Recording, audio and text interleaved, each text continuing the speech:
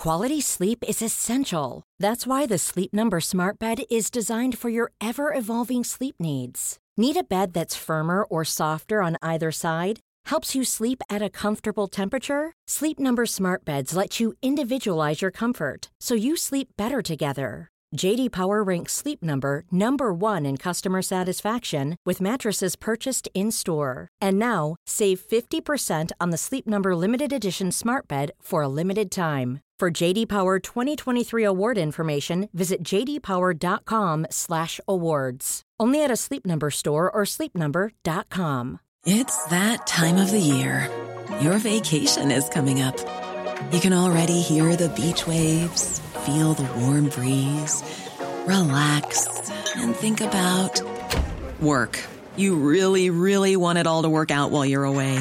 Monday.com gives you and the team that peace of mind. When all work is on one platform and everyone's in sync, things just flow. Wherever you are, tap the banner to go to Monday.com.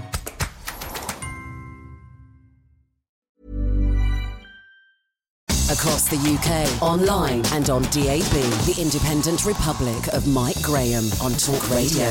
More blasted rhetoric from the Banana Republic for people who think capital punishment isn't going nearly far enough. Dangerous mid-morning debate with the great dictator. The Independent Republic of Mike Graham on Talk Radio.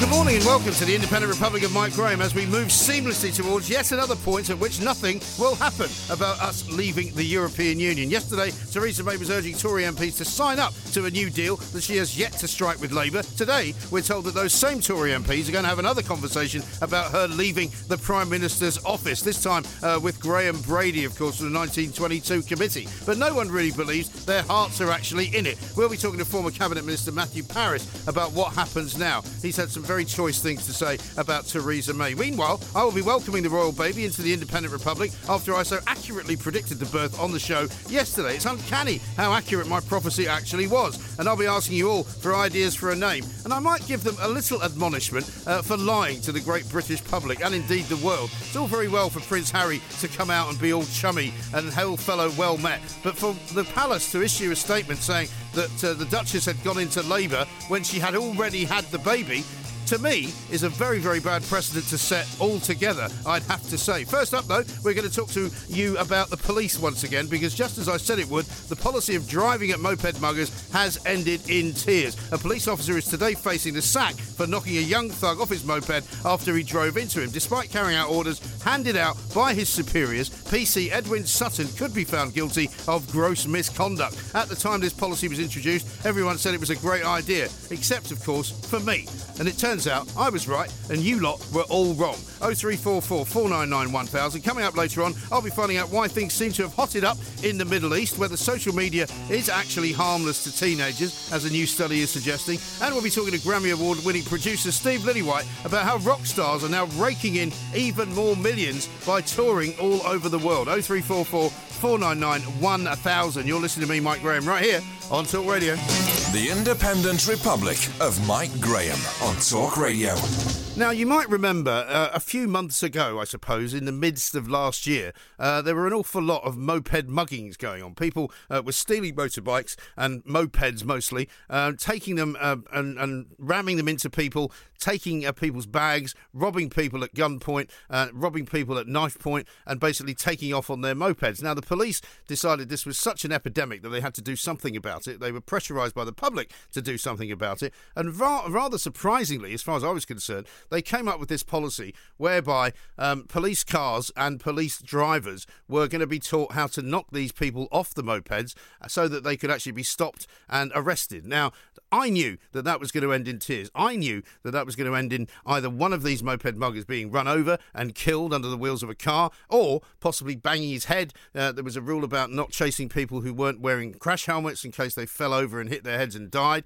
I knew that this would all come to a sticky end, and sure enough, that is precisely what has happened. We now have a situation where one particular individual police constable, Edwin Sutton, is going to go to a disciplinary hearing today, could lose his job because he could be found guilty of gross misconduct for knocking somebody off his moped while driving a police car, which was in fact the order that he was given by his superiors. It seems very unfair on PC Sutton, but it does prove that you cannot just be cavalier about how you run police operations in this country. Let's talk to Di Davis, former head of Royal Protection, former police officer, of course, himself. Di, very good morning to you. Welcome. Yes, good morning to you, sir. Thank you very much indeed for joining us once more. I mean, I have to say, I don't like to be proved right in situations like this, but I'm afraid I was the sort of lone voice at the time saying this is really a very bad idea. People were up in arms about being mugged by these maniacs on mopeds, and they were very happy to see that the police were willing to do something about it. But I knew that it was going to end in tears, and sure enough, so it has. Well, absolutely. We don't know the circumstances of this particular case. Right. But I think I did agree with you and others who commented at the time that I had real concerns about this. And having been a former area car driver as a young constable and chased people, many of them, you were always conscious of the fact that if they little darlings hurt themselves or you caused it, you were in trouble. Yes. And again, we don't know the full facts of this particular case, whether he went beyond what is regarded as reasonable. But knocking anyone off a bike, in my humble opinion, can't be that reasonable unless it's to save life. And again, we don't know the circumstances. But again, as you say, where are the senior officers standing alongside him if indeed he was carrying out a lawful order? Well, quite right. And the trouble is, for working police officers, this is the last thing they want to see. They don't want to see their colleagues sort of being prosecuted effectively, albeit in a disciplinary sort of scenario, because they will think, well, it could be me next. And if I do something that I've been told to do by my superior officers, how is it fair if I then get hauled before the beak for it, as it were? Well, absolutely. And this is why they still have trouble finding officers to volunteer to be firearms officers. Because if you shoot somebody wrongly or by mistake, or somebody sitting in a warm office decides years later that you were wrong, that's a problem. And it's a problem policemen and women have always faced, that they're in the front line and those above them certainly aren't most of the time. And I have much sympathy as a former street cop in most of my ranks. So I really do feel, again, without commenting particularly on this case, you know, you did warn it, and one or two of us also warned. But, you know, what is wrong in this country is the juvenile structure, how we deal with these thugs. Yeah. There is little or no fear either of the police or the court system, because lawyers make a fortune defending them. It goes on for months and months. They're on bail, because these days there's a presumption to bail. And if you're under 18... there is little chance that you will go inside for any kind of length of time, be it knife, be it stealing, whatever. And that's what the problem is. And politicians can wring their hands and say, well, why should the police take the risks? In my day, we did. And sometimes we broke the law to defend people. Policemen, men and women today won't do that, and that's the difference. Well, it's interesting, isn't it? I think it was only yesterday, Di, that there was a story coming out of Essex where police had gone in to arrest somebody who was supposedly joyriding around on a stolen moped. And while they were in the course of doing the arrest, or carrying out the arrest, they had petrol thrown on them, they had knives pulled on them. You know, all of these people who were doing this were kids, by the way. And as you say, they seem to feel as if they are more or less kind of unapproachable by the police. Well, this is the problem, and the poor old police. I think the statistics on attacks on police, hospital people, is so alarming these days, and yet, what are we fanning around about bloody Brexit all day long? Why don't we get a grip of what's happening in this country, these useless politicians of all parties? And I despair, frankly, and I've been in this business 50 years, and I just wish somebody would get a grip. But how do we find a way out of this, Di? Because you're absolutely right. What you've just said, I think, will resonate with everybody who listens to this show, who will say, thank God somebody in authority is actually saying what I believe.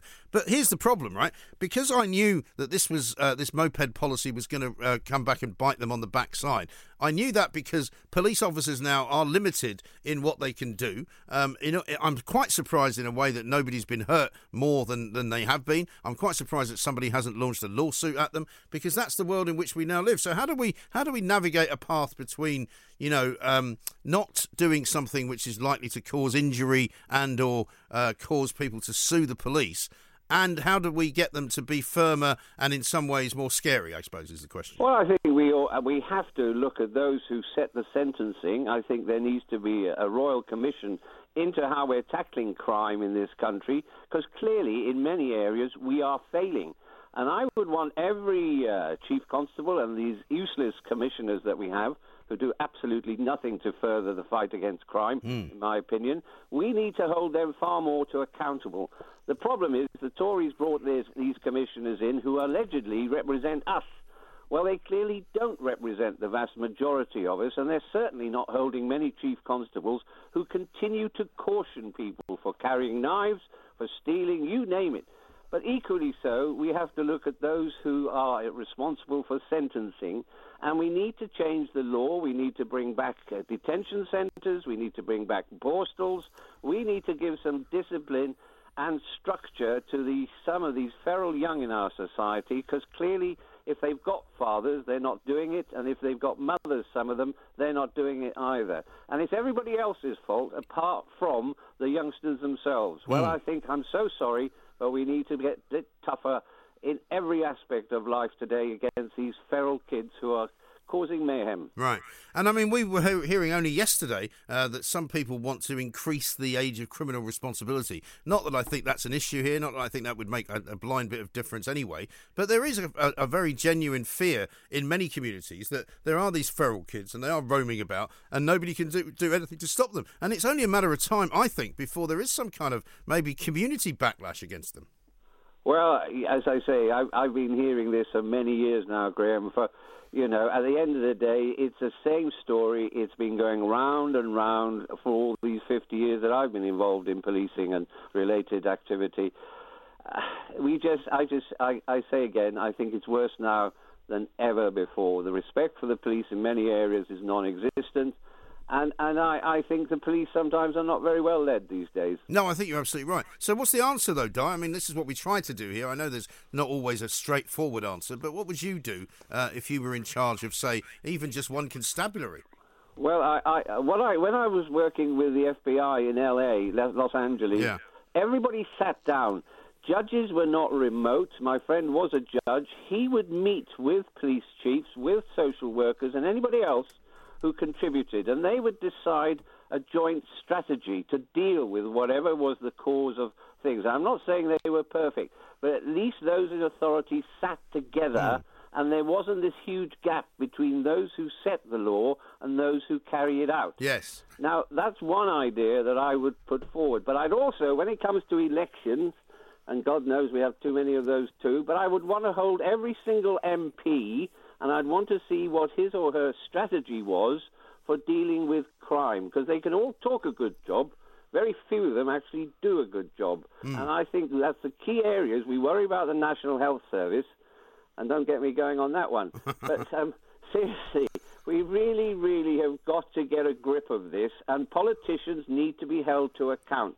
And if you're a screaming lefty liberal, as far as I'm concerned, I wouldn't vote for you, for the reason that you're talking often through your backside. And that's the problem. And you're also undermining the rule of law quite often if you are coming from that particular perspective. There's a certain Shadow Home Secretary who has a track record of doing that. Yeah, well, I mean, let's face it, looking at what happened when Extinction Rebellion came to London and decided to bring the city to a standstill, hardly anything happened to any of them, and hardly any of the police seemed capable of moving them along and saying, thanks very much indeed for your demonstration. You've now been sitting on Waterloo Bridge for 5 hours. It's time to vacate it. Nobody did that. In my day, it was, the strategy for dealing with public order was capture the high ground first. In other words, you get there and you capture it. So your strategic arterial routes, you are there to ensure, as far as you can, and again, if it's overwhelming odds, you can't always do it. But, if you fail to prepare, you prepare to fail. Yes. And often that's the case these days, because half these people in charge haven't been there in the big riots that we grew up with and the IRA attacking us. And a lot of these people have forgotten the chaos that was caused in the 70s and 80s and even early 90s by the Provisional IRA and the Socialist Workers' Party and others who deliberately would go out, one, to hurt policemen, but also to cause riots and mayhem. Yeah. And again, in my time, we've had politicians who have supported that. So God help us, is all I say. Yeah. Would it make any difference if we armed the police or we made them able to use things like tasers more readily? No, listen, I walked around with a whistle and a truncheon when I first did, and I didn't feel the need for either of those things. Yeah. Yes, occasionally, of course, you have to have firearms in these days, but no. Most policemen still don't want to carry firearms full time. The clue is one, support them. Two, ensure that you have sufficient numbers day and night to respond quickly and succinctly. Armed police around the world doesn't stop terrorism, as we've seen all over the world. The ability to lock them up. Look, we've just left that lunatic out. Yes. Haven't we? Well, yeah. You just can't make it up, can you? I know, it really is absolutely extraordinary. But I do like your idea, Di, about sort of people talking to one another, because there's a kind of mistrust and a distrust between the judiciary and the police force. I mean, I don't ever really, whenever I've covered cases in court, in criminal court, you don't get the sense that judges are in any way keen on police officers at all. Well, judging is solicitors. Do you know one profession there's more of in prison than any other is solicitors? And they come from that class, and they look after each other, don't they? Well, they do. Listen, Di, it's an absolute delight to speak to you. Thank you so much for coming on, because you are a breath of fresh air and very welcome always in the Independent Republic of Mike Graham, where we don't need police because we ridicule anyone who makes a fool of themselves and they don't come back. Di, thank you very much indeed. Di Davis, former head of Royal Protection, absolutely amazing man. What a bloke to have as your ally on the front line of dealing with criminals. That's the kind of person you want running the police service in this country, rather than the people we have got. As Di quite rightly says, there's no proper coordination between the people who make the laws and the people who have to carry the law out. And that, I think, would be a step forward, a massive step forward in this battle to try and get control back of our streets. Because clearly the police's idea that you can run over and run into moped muggers, knocking them off the bike and then arresting them, has backfired massively, as I said it would, and you said it wouldn't. All of you out there were saying, oh yeah, this is a great idea, finally, taking back control. Well, they didn't take back control, because now it looks as though one individual police officer might lose his job over it. And he doesn't deserve that, does he? 0344 499 1000 is the number. You can tweet us, of course, at Talk Radio. You can text us as well at 87222. That will cost you 25p plus your standard network rate. And we will take some calls coming up next, right here on Talk Radio. Dangerous mid-morning debate with the great dictator. The Independent Republic of Mike Graham on Talk Radio.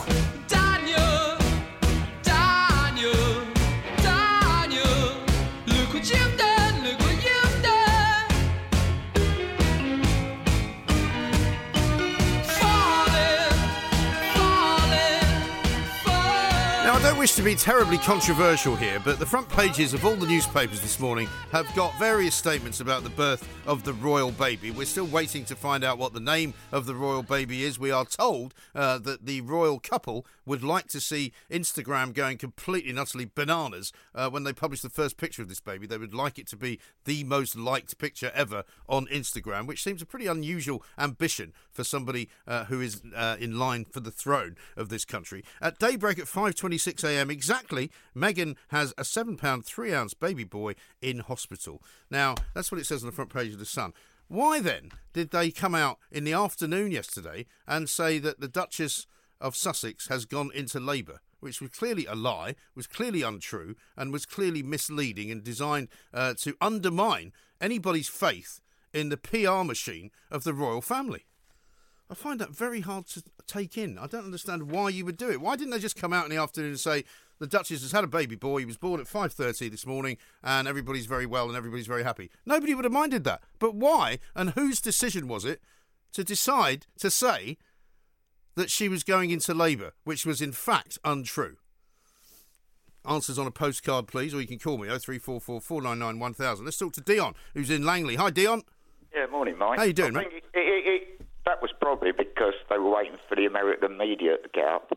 Well, maybe, but why say something which isn't true? I mean, why couldn't they have just come out at whatever time it was, 2 o'clock-ish, 2:30, and say, Meghan's had a very beautiful baby boy, born at 5:30 this morning.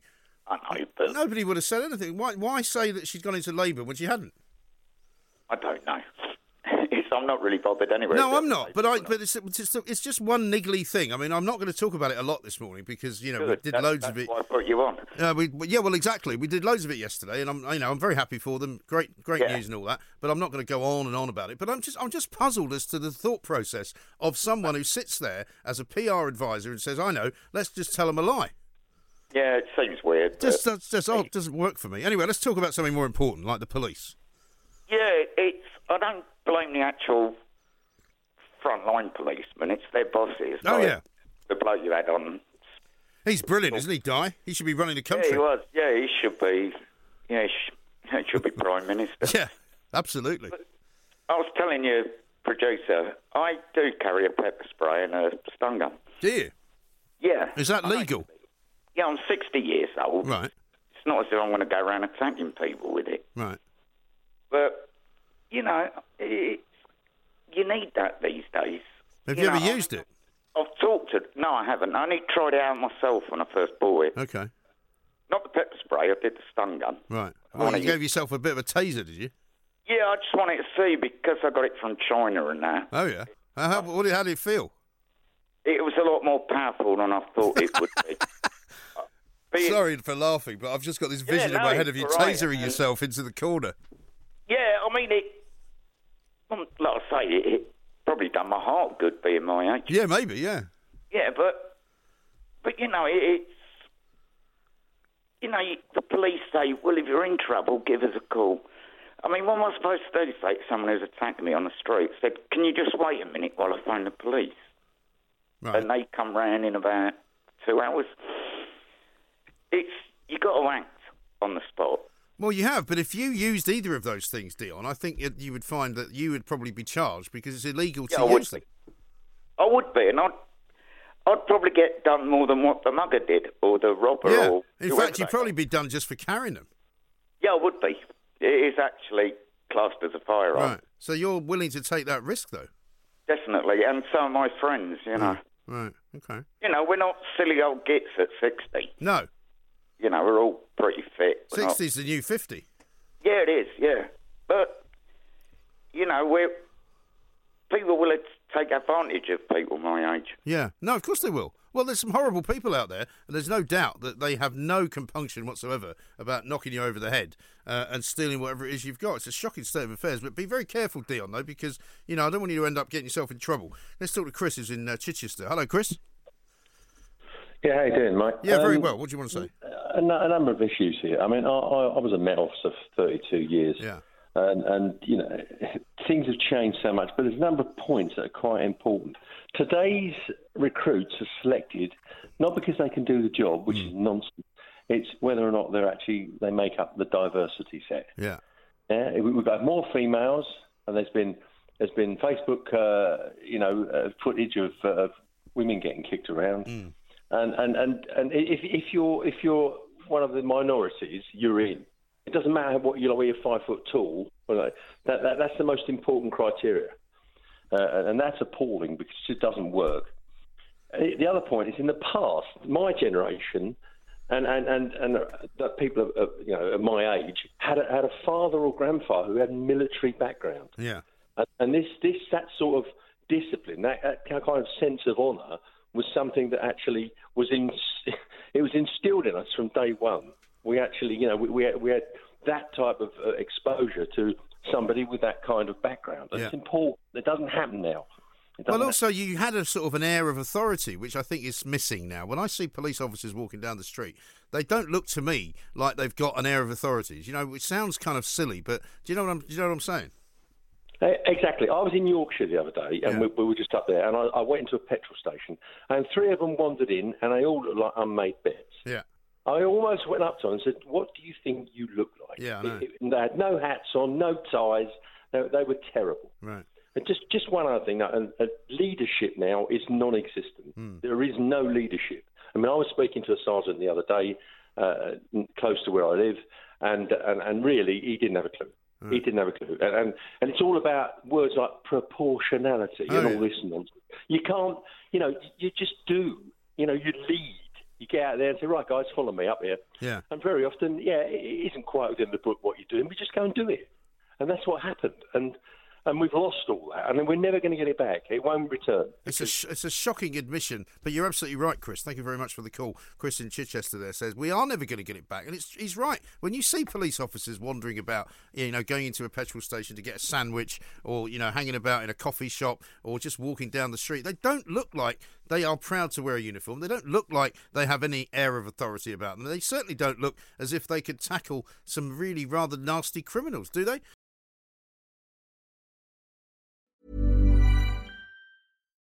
One size fits all seems like a good idea for clothes until you try them on. Same goes for healthcare. That's why United Healthcare offers flexible, budget-friendly coverage for medical, vision, dental, and more. Learn more at uh1.com. Burrow's furniture is built for the way you live. From ensuring easy assembly and disassembly to honoring highly requested new colors for their award-winning seating, they always have their customers in mind. Their modular seating is made out of durable materials to last and grow with you. And with Burrow, you always get fast, free shipping. Get up to 60% off during Burrow's Memorial Day sale at burrow.com/ACAST. That's burrow.com/ACAST. burrow.com/ACAST. Quality sleep is essential. That's why the Sleep Number Smart Bed is designed for your ever-evolving sleep needs. Need a bed that's firmer or softer on either side? Helps you sleep at a comfortable temperature? Sleep Number Smart Beds let you individualize your comfort, so you sleep better together. J.D. Power ranks Sleep Number number 1 in customer satisfaction with mattresses purchased in-store. And now, save 50% on the Sleep Number Limited Edition Smart Bed for a limited time. For J.D. Power 2023 award information, visit jdpower.com/awards. Only at a Sleep Number store or sleepnumber.com.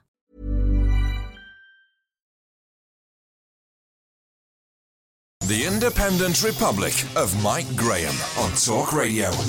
Now, we haven't used the B word so far this morning, and I'm afraid we are probably going to have to use it in the next section of the show, because Brexit, of course, is still very much the word on all the lips of all the politicians that we speak to here at Talk Radio.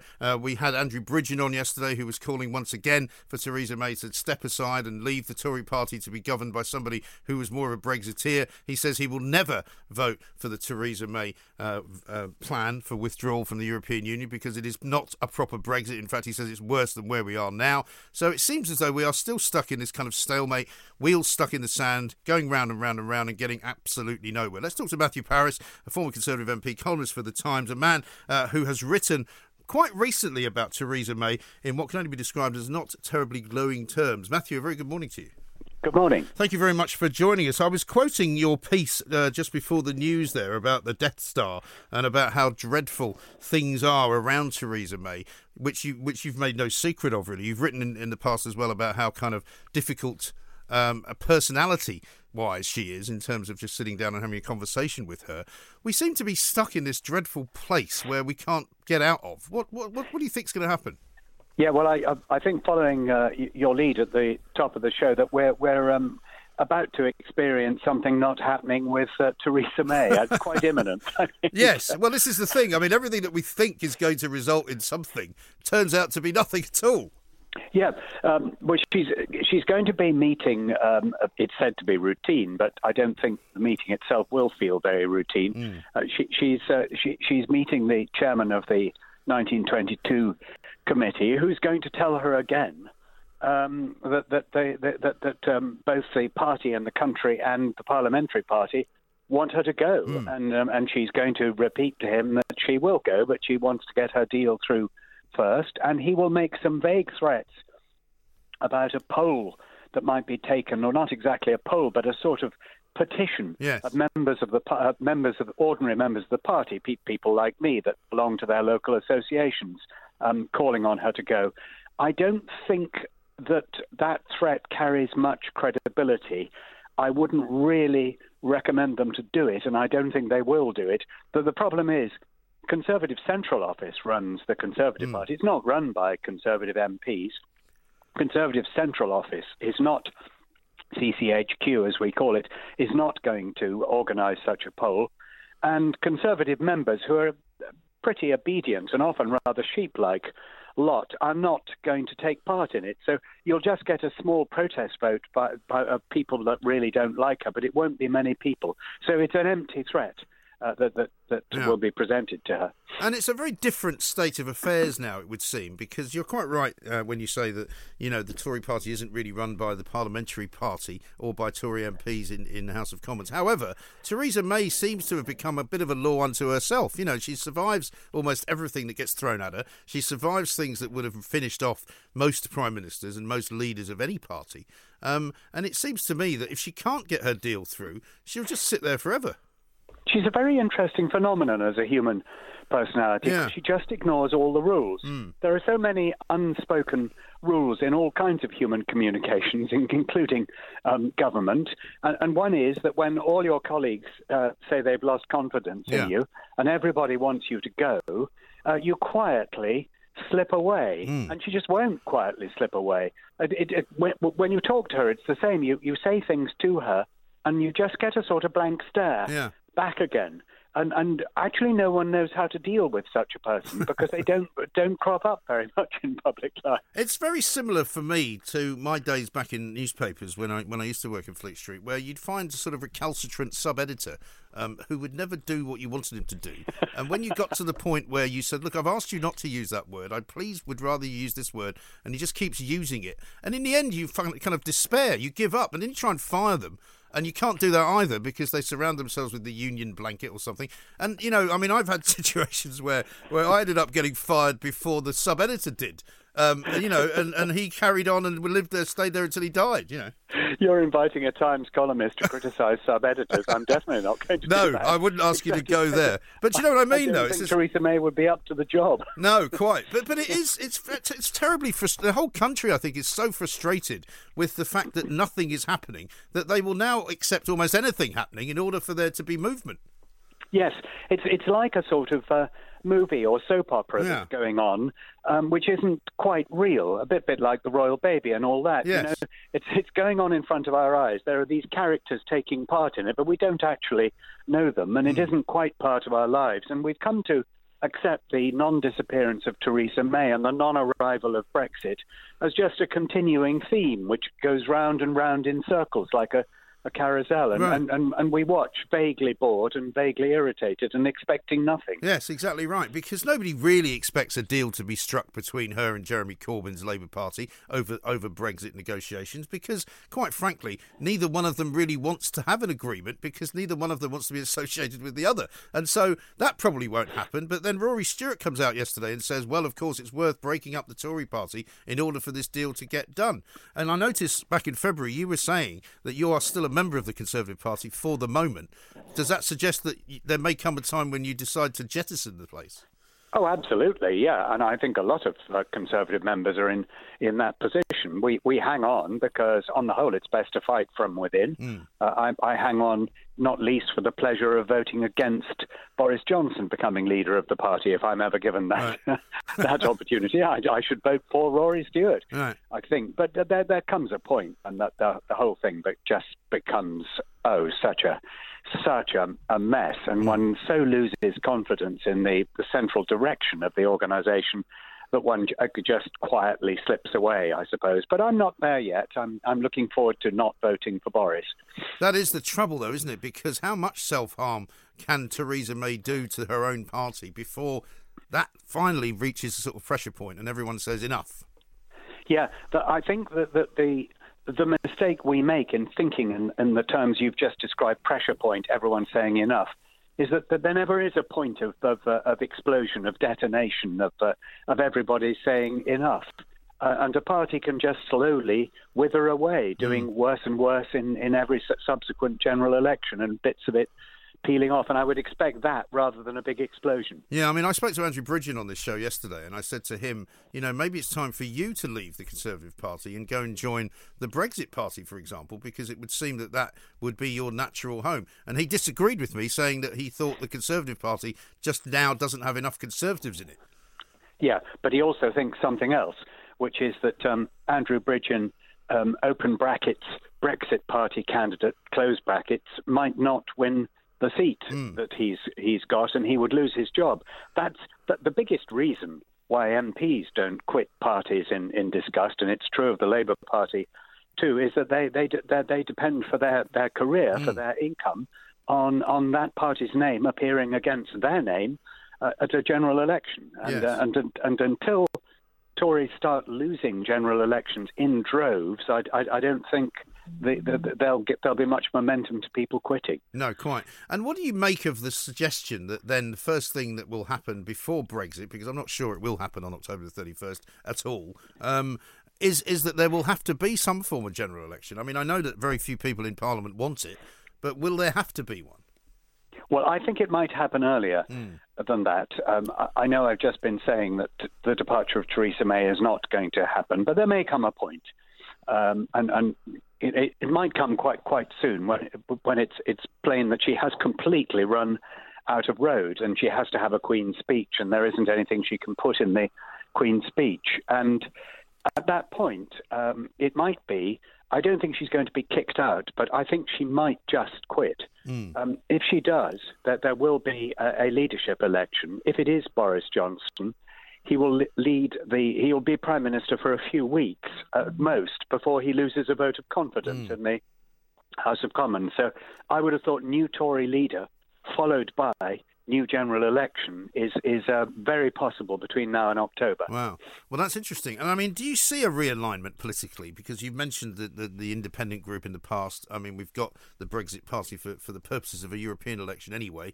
And the Lib Dems, of course, crowing that everybody's voted to remain by voting for them last Thursday, which I don't agree with, by the way. But I mean, is there a realignment going on, do you think, in the British populace, or will things pretty much stay the same? Well, I don't think the political parties, as they are constituted, really make a very good fit, a very good map of opinion in the country. I don't think there's going to be a huge defection of Conservatives to Change UK or anything like that. I think it might be that if the Brexit Party does very well, it might, rather like Vox in Spain, it might gradually become the party of the right. Yeah. The Conservative Party would then wither away. Half of it would go over to the Brexit side, and the other half might go over to something in the middle. But that's speculation, I think, about the medium term, not the short term. Because we've always been taught, have we not, in politics, that the centre ground is where you win. You don't win by going out to the left or to the right, but you stay, as Tony Blair did, in the centre, and that's how you get results. I would have thought so. And if the Conservative Party doesn't want to be a centre party, or if Brexit Party becomes the main party of the right, then there will be a big hole in the centre, and someone's going to fill it. Well, it's going to be fascinating. I hope it's going to be fascinating. But I, like you, Matthew, am getting more and more fed up with the sort of nothing happening. But what I don't want to do is fall into the trap of wanting anything to happen in order just to get some relief. Yes. Yes, I think a lot of Conservative MPs are starting to say, "Oh, we just want to leave without a deal." Yeah. Not because they think that's a good idea, but they just want the pain to move stop. on. Yeah, exactly right. Well, Matthew, I really appreciate your time. Thank you very much indeed. Matthew Parris, former Conservative MP, columnist for the Times, very thoughtful man about everything to do with the Conservative Party, because the Conservative Party's future is at stake here. And make no mistake. Let's go to Windsor and get cheered up by Alex Dibble, who's there reporting live for us on the birth of another royal baby, a happy event. Alex, a very good morning to you. A very good morning, Micah. And what better to cheer us all up than a lovely sunny day with Union Jacks, a bit of strawberries, a bit of cream, everyone in a good mood, and another royal baby to welcome into the world. Indeed. And what are you seeing as you look around the High Street of Windsor, a place I know very well? I presume you can see the castle in its splendour? I can see the castle. I'm right next to it. It is splendorful, if that's a word. It's not, no. But I'm going to use it. And in fact, just as I speak to you, I think the changing of the guard is about to happen. Okay. So the band, I can just hear, about to come out of the castle, and crowds have gathered in central Windsor to see this. I've heard that they might play Congratulations by Cliff Richard when they come out. So that's what everyone's hoping for, and here they come with all their huge, what are those big black tall hats that they wear? The bearskins. They're wearing them. Yeah, there you go. They've got their brass instruments, the brass band, and they're just coming out of the castle. But everyone's in a fantastic mood because people just seem to connect with Harry and Meghan in a way that perhaps they don't with William and Kate. I think that's probably fair. And of course everyone's thinking about what they're going to call their son. What do you reckon? Well, I don't have any idea whatsoever, but I would imagine it will be something unusual, something not particularly traditional as a first name, and maybe a traditional sort of second name, because they'll have to pay some kind of lip service to the fact that it is a child which is going to be seventh in line to the throne. So some have said Philip might have to be in there somewhere, Charles might have to be in there somewhere, but as a first name, I think it will be something that we haven't seen before in the royal family. I think that's what everyone's sort of expecting, because Harry and Meghan are a little bit different. They've gone out a bit on a limb in the last year or two. They've got their new Instagram account. That's very different for the royal family. They've chose to have this birth at home, which again isn't tradition. You know, the Queen did it, but after that, you know, most of the royal family have had their children in hospital, William and Kate as well. But in terms of the name, and this is what always fascinates me, Mike, about these royal stories, right? You come to Windsor, and you see ITV, you see the BBC, you see Sky, etc., etc., etc. Talk radio. You should have the tent of shame down there. But you also see news outlets from all over the world, and but the countries that aren't part of the Commonwealth as well. That you think, why are you here? So I caught up with a woman called Marie Billon. She is from the French national radio station RTL. Okay. And I said to her, well, why on earth are you here? And secondly, can you perhaps suggest some French names for the new royal baby that perhaps we haven't considered that you can throw into the mix? I don't think it would be a good idea to call him Nicolas or François or Emmanuel. I'm not sure they will go down that road. Any other French name? I mean, Philip, for example. You write it differently, but it's as much a French name and a regal name in the UK as it is in France. So that would suit everybody in a way. And now that I think about it, Albert. Albert, yes, it would fit. Well, yeah, yes, Albert, of course, Victoria and Albert of Monaco. So maybe there's already a Prince Albert, basically. So maybe if we don't know if it's going to be Prince, of course, but yes, Albert is a possibility.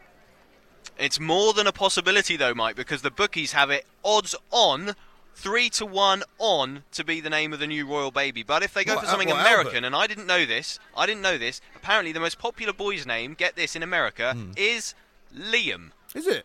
Well, I've got Alexander at the top of one particular betting list. I've got Spencer, which, of course, would give a clue to his mother and his mother's family, Princess Diana's family, the Spencers. Arthur, 7-1. James, 7-1. Albert, I've got a slightly longer odds than you, 12-1. Oliver, Edward, Henry, Philip and Charles, all in there. So Alex Dibble, presumably that's short for Alexander. You're number one on this list. Well, that is good news. I mean, I was hoping. I mean, I was outside St Mary's Hospital in Paddington, the Lindo wing, when Prince Louis was born. Yep. Of course, a very French name. I was hoping at that point that after choosing George for their first, that William and Kate would go for Alexander. I was left disappointed, along with thousands and thousands of others across the country, and I'm hoping that this will be it. This will be my moment. Yeah, well, it could well be. Keep your eyes peeled for the royal couple and indeed the baby. Alex Dibble reporting into us from Windsor, where he is currently trying to find out what the name of the new royal baby might be. We might get some news on that later on today. We may not, of course, because it's all being very tightly controlled now by the liars by the PR department of Buckingham Palace. Almost slipped up there with the wrong information. Sorry about that.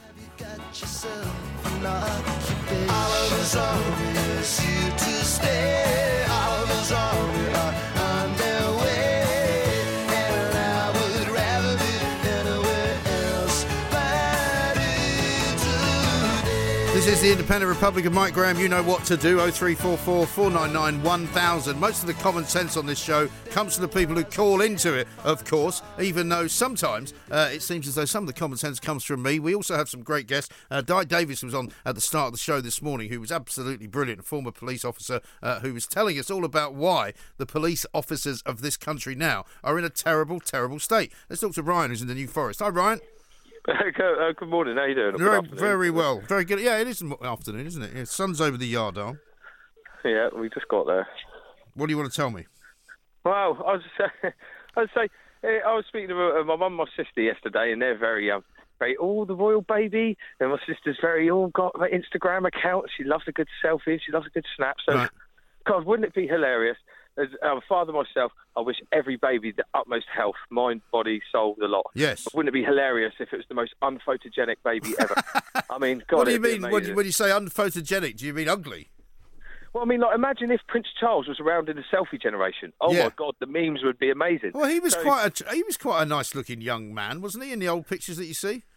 If from certain sides, I expect, or with certain lenses, but I mean. We all know the jokes about the years. I mean, if they had to take a panoramic selfie of the baby, it'd be hilarious, wouldn't it? I mean, well, yeah, that wouldn't be. I don't know if many people would share that, but stay there for a second, Ryan, because I've got somebody else who wants to talk about the royal baby. Susan's in Exeter. Hello, Susan.